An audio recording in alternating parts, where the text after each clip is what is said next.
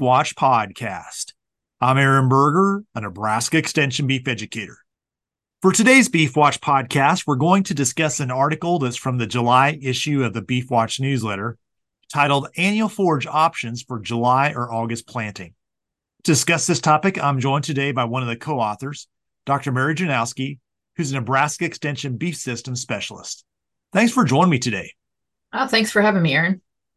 Dr. Janowski, as we have this conversation, we're sitting here in early July, and for your part of the state, they've been under some real dry conditions in May and June, caught some rains in some parts now, but some folks are going to be looking at a scenario where they may have harvested their wheat and now have some moisture in the soil profile and are looking at something to come back with to plant to either graze or to harvest as a forage crop.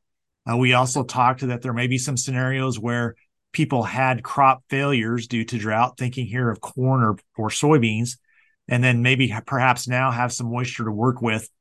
Let's just discuss some of the options that are available to folks as they think about what they might plant as a forage here in July and August. All right. Well, I think the easy one to start with is if you either had an annual forage like rye, and now you're thinking about planting something else, or you harvested wheat and now you're thinking about planting something else. The options are probably wider due to herbicide restrictions. You probably have some more options there. So the first question really gets down to how do you want to use it, right? So do you want it for hay? Do you want it for silage? Or do you want it for grazing? And the answer to probably what are the desirable species changes depending on the use. So let's start with hay production. So I think everybody is fairly familiar with sorghum Sudan grass, right? The hybrid. It can be a yield producer and can produce, 3 to 4 tons an acre. And if anybody's tried to make hay out of it, you probably know that it can have a very thick stem, which means that you need to try to do something like crimping it to be able to get it to dry down. It's a challenge. And the other option that's kind of fits in that same realm would be like pearl millet. Pearl millet does like dry feet, so it works a little bit better on sandier soils. Some of the hybrid varieties of pearl millet can yield as well as sorghum Sudan.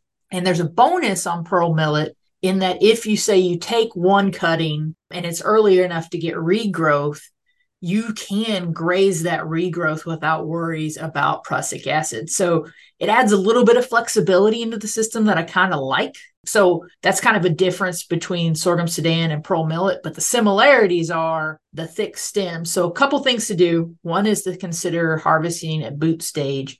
I know a lot of people like to go later because they want the bigger yields, but you're going to have smaller stems. You're going to be able to get it to dry down more quickly. You can probably not get a second cutting on it, just to be honest, at boot stage, but you will get regrowth that you can potentially graze if you're planting at this time point. If I was planting earlier, I could do double cut, not a problem. So that's something to consider. The other thing to think about is stem thickness is related to planting density. So oftentimes, like I can get the same yield by planting a lower plant population, but if I go a little bit higher on the seeding rate, so we talk about 20 pounds an acre for like sorghum Sudan, the higher you go, and even up into 30, it's not really going to increase your yield, but it decreases thickness of the stem, which helps with quality and it helps with the dry down. So those are kind of some things to consider. One of the other ones you mentioned in the article that I think really applies to the western half of the state for sure would be foxtail millet. That's one that's pretty drought tolerant and pretty water use efficient. Just talk about that as an option as well. Yeah, so foxtail millet, I kind of think of it's a low risk, low reward situation because foxtail millet is going to be much lower yielding. So we talked about 3 to 4 tons an acre for sorghum Sudan or pearl millet. Foxtail millet, you're probably going to get 1.5, maybe 2 ton, just to be frank, an acre off of it. But it's pretty cheap. So it's low cost in terms of seed cost. It's very quick in terms of maturing. It's like a 60-day maturity, 45 days, actually. I would say 45 to 60 days for it to get to full maturity, which means that it can get low quality very quickly, but it also doesn't take a lot of moisture to make it go. So if you get a little bit of moisture, you can plant it. At least you got some biomass there. If you watch it, you can try to harvest it a little bit earlier to get a little bit of quality. Most people miss it, just to be frank. It has smaller stems, so that's an advantage because the hay does dry fairly quickly. So pluses and minuses to it. The big one is that, like I said, it's pretty low reward in that it's going to be fairly low yielding and usually lower quality because we just don't keep up with how quickly it matures. Let's talk about the silage option a little bit. You mentioned the sorghum Sudan for hay, but straight sorghum could work well for that, or pearl millet also as a silage crop. Talk about Yeah. that as an option. Yeah, so forage sorghum is going to yield better than sorghum Sudan or pearl millet. It doesn't mean you couldn't plant either of those for silage. You can. But if you're looking for the most tonnage, forage sorghum is going to be a better option because it's going to yield probably 4 to 6 tons of dry matter, maybe. And for those of you who thinking with full moisture, which I don't, it's 11 to 17 tons an acre at 35% dry matter. So if you think about that, it can be a good yielder. And it's honestly very water efficient. So that's an advantage in this situation, especially for eastern Nebraska, where if you get enough moisture to get it up, we likely will have a crop to harvest at this point, especially given the current weather predictions. Hopeful that we get some rain. But forage sorghum is probably the higher yielding option. It can be good quality if you harvest it, at the right stage, 60 to 65 TDN, 6 to 8% crude protein. And that's really targeting soft dough. And to be clear, one of the reasons why we target soft dough is that seed gets hard. And when the seed gets fully matured and gets hard, the energy content will show up in an analysis, but the cattle can't use it. And honestly, most people do not have the ability to kernel process to the extent to get that fine seed actually broken up to where the cattle can get a hold of it. So it shows up and people think they have a higher energy feedstuff than they do. So shooting for soft dough ensures that the cattle can make use of that grain. Let's talk about the grazing option. For some folks, their pastures have been used up and they're short on pasture, but now maybe some moisture, they could grow something to graze as we think about trying to get to that bridge between now and crop residue. What would be some good options there? Yeah, actually, I got one other thing I need to talk about with silage because I didn't think about it until just now. But given this later planting, this July planting, you have a little bit of a challenge with the moisture content of that plant that you either have to cut it and swath it and let it dry down. If you're talking about forage sorghum, sorghum Sudan, or pearl millet, all those are going to have too high a moisture to just direct cut unless you wait until a freeze. That's one thing that some people will do. They'll wait until a freeze and let it actually start to dry down.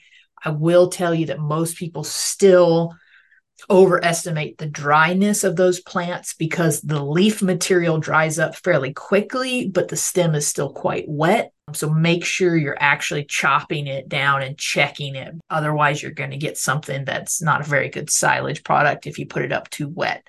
So moisture management is a little bit of a challenge with this later planting because you don't have quite the same drying conditions, if that makes sense. Okay, so now let's move on to grazing. For grazing, I think the question really becomes, do you want to graze now? Honestly, you really have a 45-day window between planting and any kind of grazing. So if you think about right now, if I planted today, I couldn't get on it until August 15th. So then you're really looking at, can I graze it from August 15th until, let's say, like you said, I got stocks or something to go to. Well, then you're probably still looking at grazing over the frost period. So that reduces your options if you want to graze during that period. If you were thinking about that, honestly, you want to think about millets and pearl millet. Now, not all millets are the same. That's another thing. I often get a call and they're like, well, I planted millet. Well, as we talked about, foxtail millet is quite a different cat than pearl millet. And there's Japanese millet, and there's a lot of different millets out there. But pearl millet is still probably your best bet. Like it was for hay, it's a pretty good option for grazing in these situations, and it doesn't produce the prussic acid, which means you can graze it during that frost period. So that would kind of be my personal preference. I have grazed Japanese millet, planting it late like that. It probably will get to full maturity and you will get seed heads on it if you have it into, late into the season. But pearl millet's going to yield more. So that's probably the why I would choose that one. And I would say that in that case, we typically suggest you don't start grazing until it reaches 15 to 20 inches in height and allowing 6 to 8 inches of stubble for regrowth. And so rotational grazing, even if you're not going to start until August, mid-August is probably a good plan. And the reason I suggest that is that I think you will get another bout of regrowth in most of Nebraska. Now, not far in the Northwest because you guys get a little bit colder more quickly than we do, but you should get some regrowth and get some additional grazing off of it. Now, you got other options, right? If you just want to graze in the winter, that opens up a whole bunch of possibilities. Like after the frost, now it's okay if I put in sorghum sudan or sudan grass, for instance. Those will not be a problem now, right? Because I'm after the frost has killed it and that gets rid of my prussic acid issue.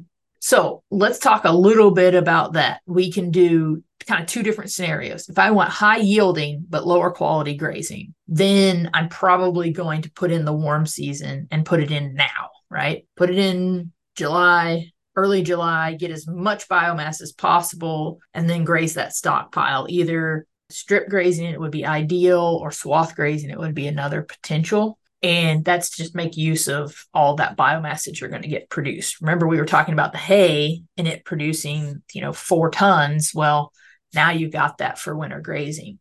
It's going to be a little bit lower quality, of course, 50 to 55 TDN if you let it get fully mature, and 6 to 8 for protein. But that works pretty doggone good for a dry cow. So if you don't have those stocks to go to, this is a good option to get some tonnage produced. If you're looking for higher quality, then we're going to change our mindset, which is maybe we're actually going to delay planting a little bit, shoot for 1st of August to August 15th, and put in something that's cool season like oats. It's kind of my favorite. You could do spring triticale or even spring wheat, but oats are probably going to yield best, and maybe even add a brassica in there like rapeseed, which is my personal favorite. You could do turnips. You could do radishes, although the cattle don't seem to like the radishes as much as turnips or rapeseed. And the quality is going to be really high.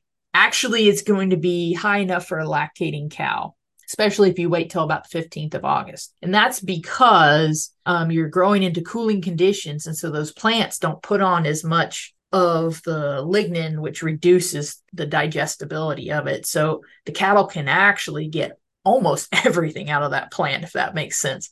So lactating cows can even gain weight on this stuff, and growing calves will gain, 2 pounds a day in the winter on that. So this is a really great option if you need high quality, but it's going to be lower yielding. You're probably going to get, 1 to 2 tons of biomass, whereas you would have got 4 if you had planted the warm season a little bit earlier. So planting the sorghum sudan, if that makes sense.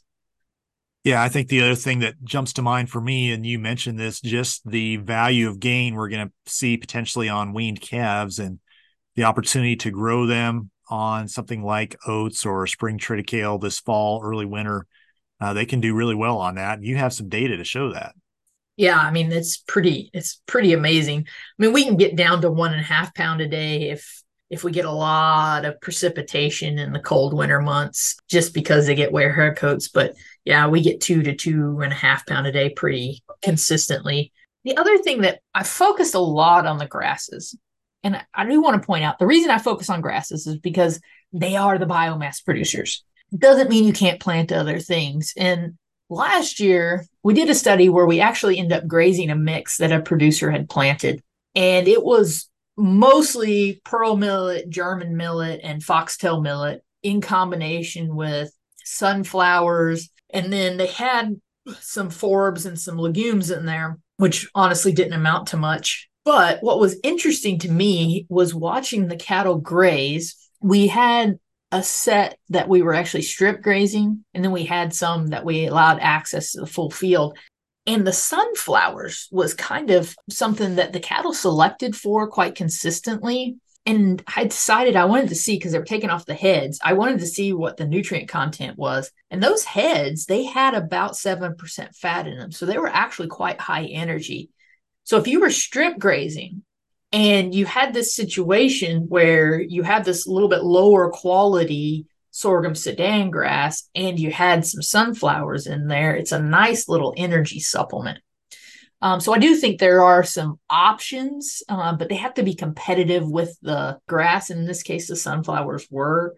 There's a lot of things that you can plant that just really can't compete, if that makes sense. So if I'm thinking about it, grass is king. But yes, there are some options to add some diversity and potentially even improve the forage quality. That's why I like the brassicas in the later summer planting, is because they actually provide more energy into that forage, as well as a little bit higher protein. So they're kind of like a nice little concentrate package, if that makes sense. It's like providing a supplement to those oats. And we see consistently, it's only about 1/10 of a pound a gain difference, but we see it. So, and you can cheapen up your mix a little bit, because buying some of those cheap brassicas like rapeseed can even reduce how much your seed cost is. So why not, if that makes sense? So I would look at being careful about adding too much into a mix and raising your seed costs. But there might be some options like sunflowers into warm seasons or brassicas into the cool seasons that can provide an advantage. Talk about those brassica seeds just a little bit, because I think for folks who may not be familiar with that, the number of seeds per pound is quite amazing. It doesn't take very much to go with some oats. Oh, yeah. Yeah, that's definitely the thing. So we talk about with oats, actually, we've got some new data. So Darren Redfern, Jerry Valesky, and Mitch Stevenson collaborated on a project where they planted oats and looked at what the seeding rate needed to be in terms of how it affected biomass. And I will tell you that if you read most of the publications, they'll tell you something like 3 bushels, or basically about 100 pounds an acre, is what is suggested to seed. But their new data pretty much across the state shows that 50 pounds is enough. So that's one thing just to tell you right now. You can reduce it down to 50 pounds an acre for oats. But the brassicas, as Aaron, as you mentioned, the full seeding rate, meaning if I was planting nothing but brassicas, would, for most of them, so like for collards, for purple top turnip, for any of the forage turnips, for canola or rapeseed, is about 5 pounds an acre. The radish seeds are a little bit bigger, and so I think their full seeding rate is 10 pounds an acre. So you can see the difference already. We're talking about 50 to 100 pounds versus 5 to 10 pounds. Now, with that, if I'm making a mix, if my preference is to plant about 50 pounds of oats and about 3 pounds of either rapeseed or purple top turnip, I like the rapeseed better. And the reason I like it better in the fall is that it doesn't produce that bulb. And so I can manage the grazing a little bit better, meaning they like the leaf and they eat all the leaf to begin with. If you put out those turnips and then you have to force them into eating the bulbs, and then I have no ground cover left because they ate all the grass first. So in the case of that winter grazing, I really like the rapeseed because they kind of like it. And so they'll select it and they eat the leaf off, and I get more out of it, if that makes sense. So 3 pounds of rapeseed, 50 pounds of oats. That's currently my recipe for high quality forage for lactating cows or growing calves. You mentioned a little bit this planting window, as far as, late July till the 15th of August is kind of that critical window. Just talk about how important that is, because it is quite amazing. You look at it at 10 days, 2 weeks difference in planting time. It really does change what we grow in terms of biomass.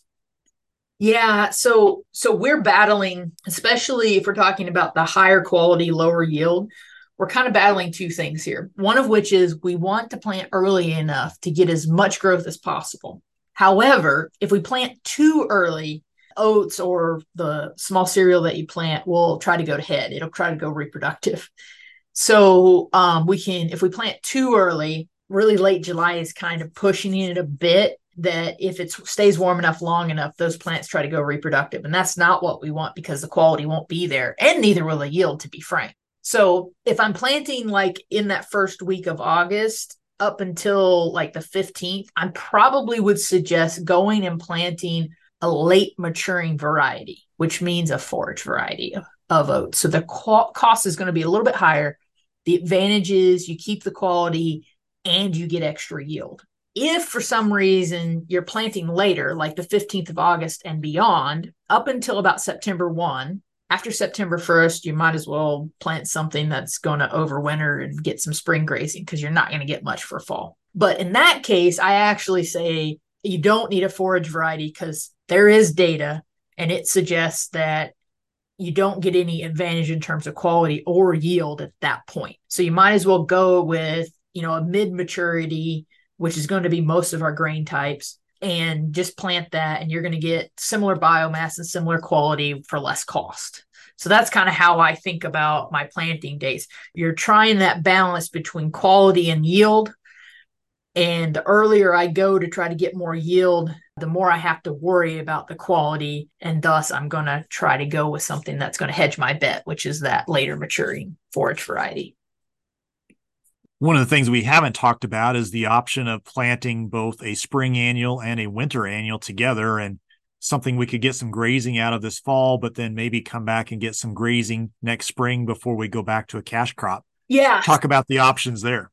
Yeah, that's a good point. And there are people who are interested in doing that. So Jerry Valesky did some work on that a few years ago. And really my take home from that was that if I'm planting early enough to plant the winter hardy or the winter sensitive species, so like oats, and get enough biomass out of it, then I can plant in a winter hardy species, let's say like rye, that's going to overwinter and I can graze in the spring.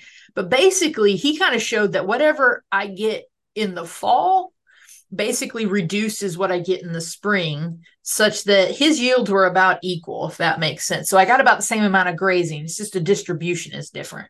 So he didn't really see a huge advantage of, say, planting a mix versus planting a monoculture of oats in one area and a monoculture of, let's say, rye in another area, and using them for that purpose, if that makes sense. And it does change the management a little bit in my mind, because if I'm managing the mix, then I want to make sure I don't graze out my rye at least too early in the season until it goes dormant, or I might actually affect how much the timing of regrowth, if that makes sense. So there's options and opportunities to put the mix in, but there's also reasons why you might consider having two separate things and managing them to optimize each one, if that makes sense. So I don't think that there was a huge negative, but I'm not sure there was actually a huge positive either. Anything else on this topic you'd like to highlight today? I guess one thing that comes to mind for me is just thinking about some of these failed corn or soybean acres, thinking about herbicides, what you can come back with, anything to be aware of with that.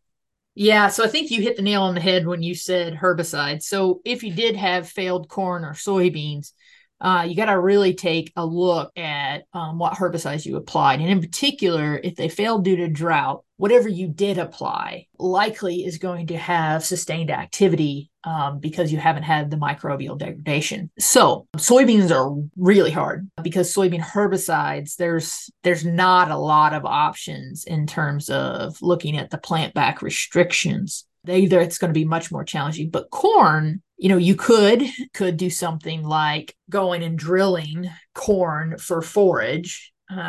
So actually not doing it on 30-inch, but doing it on 15-inch, doing a little bit higher population. Or a lot of times, if you look at corn herbicides, sorghum is on the list and often has very short plant back restrictions on many of those herbicides. So that is an option. And because sorghum is so efficient in terms of moisture, I really like the idea of it if you're willing to do a silage. So you can graze it. I'm not saying you can't. It's usually not the advantage of it is not as big because you're going to waste more. So the yield advantage comes in when you silage it over top of sorghum, sudan, or pearl millet. But in this case, if your plant back restriction only allows sorghum, then you can also graze it. It's possible. It does produce prussic acid, so you do have to worry about grazing it when it's really short or grazing it when during the frost period until it actually gets fully killed out. But it's an option and it's something to consider. And usually the seed for sorghum is cheaper than corn, so that might be a reason to consider it unless you're going to try bin run corn. Yeah, I think that's, something that's again out of the box, not something we would normally think of, but it is an option and maybe a scenario where if you need forage and that's what you can do, then it may be your best choice.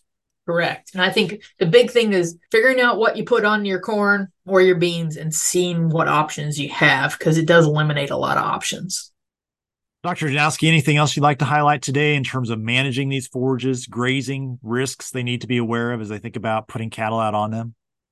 Well, I mean, I get a lot of questions, especially on annuals and this year with nitrates. And if people have questions about anything, planting, grazing management, any of these things, I'm always happy to have a conversation. Things are not always cut and dry and simple. And so having that conversation about what to think through to figure out what's the best option for you is one of the things that I actually very much enjoy, because I think it helps you get the best thing for your operation. So feel free to give me a call, send me an email. We can have a conversation. Well, thanks again for joining me today. Yeah, I appreciate the opportunity to provide some information. Well, for more information on the topic that was discussed today, you can look at this article. Again, it's in the July issue of the Beef Watch newsletter, titled Annual Forage Options for July or August Planting. I would also mention at the beef.unl.edu website, there's a number of resources, videos, articles on this topic, NEB guides. So a lot of good information there, a lot of resources. And as Mary said, her contact information is also at that website. So I encourage you to utilize her as a resource and also other extension specialists and educators across the state.